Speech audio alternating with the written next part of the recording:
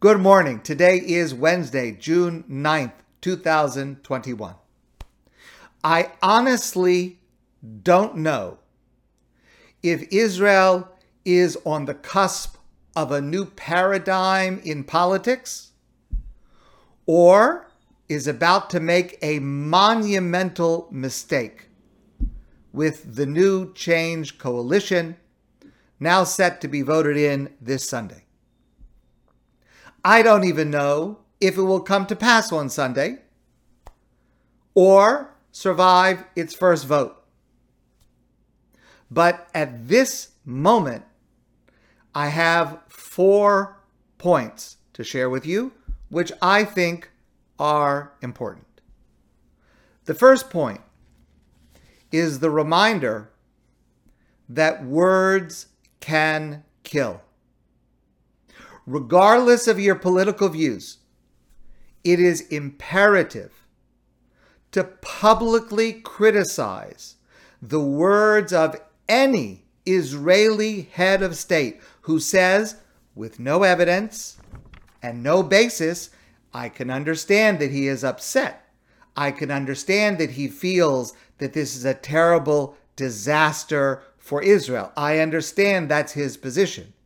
But to say, Israel is witnessing the greatest election fraud in the history of the country, and that there is a deep state conspiracy, that needs to be publicly condemned and criticized. In fact, over the last number of days, the attacks on the individuals who are about to make up this coalition, the attacks have been so vicious and virulent that they have required additional security details. One of these members of Knesset, Idit Silman, who is a member of the Yamina party, she said in an interview that a demonstrator outside her home, you understand, of course, that all of the members of Knesset who are about to go into this coalition, especially the right-wing members of Knesset, are under tremendous pressure to change their minds. There are demonstrations outside their homes every day. So Idit Silman said that a demonstrator outside her home had told her he was pained by what her family was going through. By the way, when I talk about the pressure, it includes threats on the lives of the children of these members of Knesset, in addition to many other things not mentionable in this context. A demonstrator outside her home had told her he was pained by what her family was going through, but don't worry. At the first chance we get, we'll slaughter you.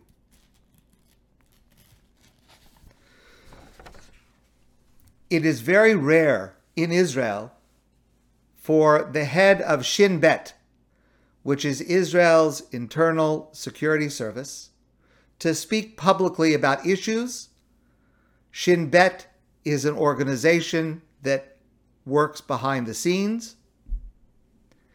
And a couple of days ago, Nadav Argaman, the head of Shin Bet, made an extraordinary statement warning of the rising incitement and hate speech on social media and the danger that it will spark political violence. Listen to this quote.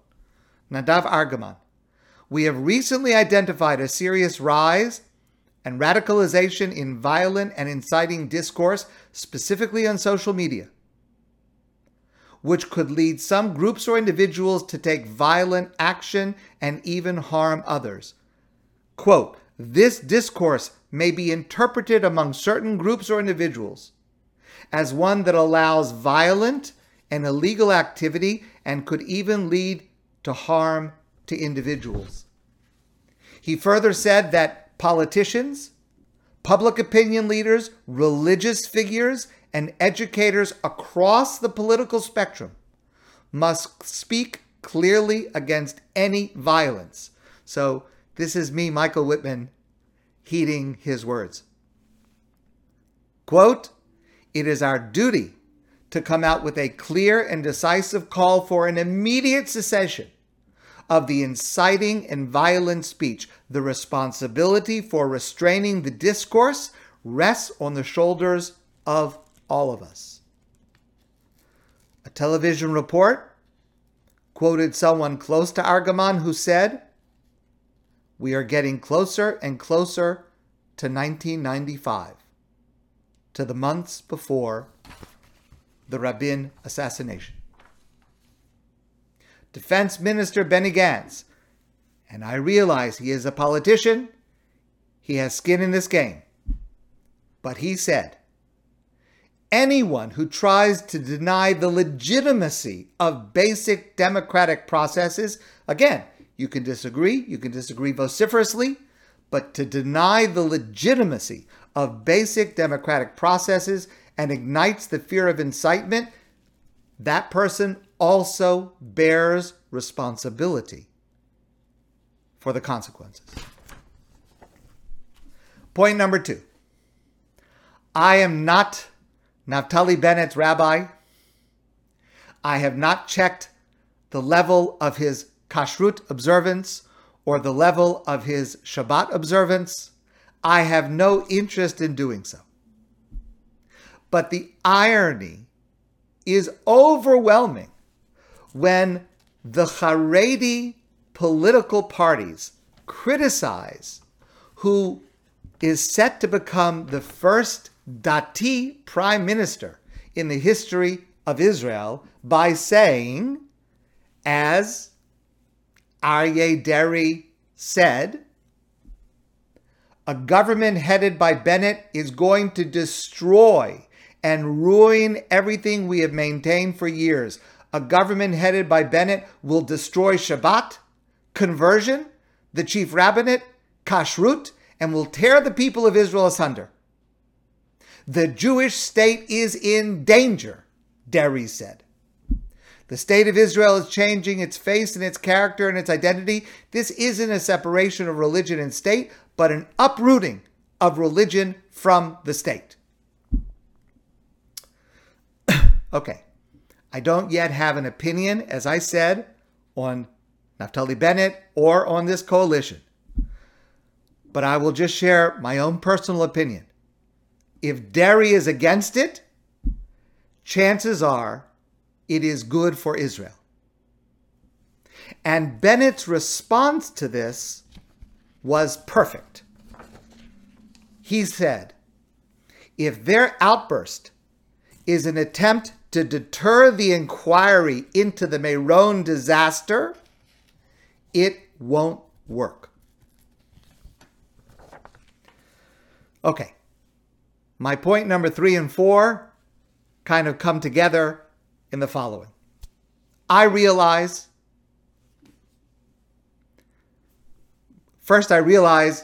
many people think that my political views are naive. I accept that. That's all right. But I realize that politicians all too often have little allegiance to truth or reality. And it is simply a fact that everyone presents themselves in the best possible light. But it is stunning.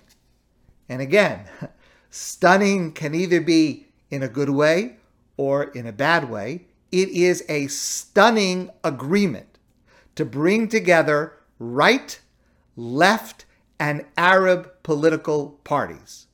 So forget for a moment, how could it possibly work? How did it happen? How could an agreement even be made? So I want to share my points number 3 and 4, 2 what I think are fascinating insights, again, with all the caveats I mentioned before. Yair Lapid's spokesperson is Roy Kunkel. Again, it comes from his spokesperson. But he explained in a Facebook post how what is perhaps one of the most complicated political negotiations in Israel's history came about. Here's what he said. In a long corridor on the 6th floor of Kfar HaMaccabiyah, that's the building where the negotiations about forming a coalition have been taking place over the last month or so. In the long corridor on the 6th floor, the strongest forces in Israel gathered for 28 days. After 4 election campaigns and a year of corona, during unbelievable violence on the streets and a round of fighting in Gaza, everything was distilled into a few rooms along this corridor in which everything changed. Everyone will talk about politics and interests and the different forces. But I want to tell you, this is Roy Kunkel, I want to tell you the real reason for the success. Again, you can use the word success or a different word if you want. For the success of the most complicated political negotiation since the State of Israel was founded, the reason is women. He wrote, I've lived on that corridor for a month. Negotiating teams came and went. The most experienced people in Israel from every field, they had one thing in common.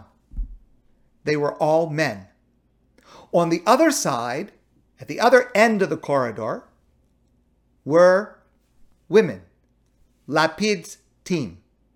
The team that planned and managed and defined the whole thing. The only team where the vast majority are women.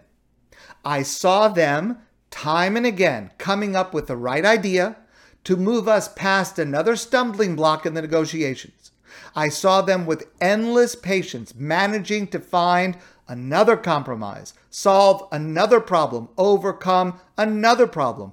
I saw them managing negotiations opposite dozens of men who are used to ruling the world and refusing to give in, and eventually succeeding. And he concluded with this. My daughter, Amalia, is 4.5. I want her to grow up knowing that she's not only equal to everyone else, but that she can change the world if she wants to. When she has doubts, or when someone tells her she isn't good enough, I will tell her the story of the amazing women on the 6th floor and how they changed Israel. Finally, number 4. So, Naftali Bennett did an interview on the news a few days ago, and he was asked the obvious question that everyone is asking. He was asked about the post that he posted in which he termed Abbas, the politician that he is dealing with from the Arab Party, where he termed Abbas a supporter of terrorism. How can you possibly enter into a coalition with someone that you called a supporter of terrorism? Here's what he said. He said, I changed my mind. During the war a few weeks ago and the riots, there was something that caught my attention. You'll remember I discussed this with you at the time. There was something that caught my attention, Bennett said. Abbas came to the synagogue in Lod that had been torched and desecrated by rioters.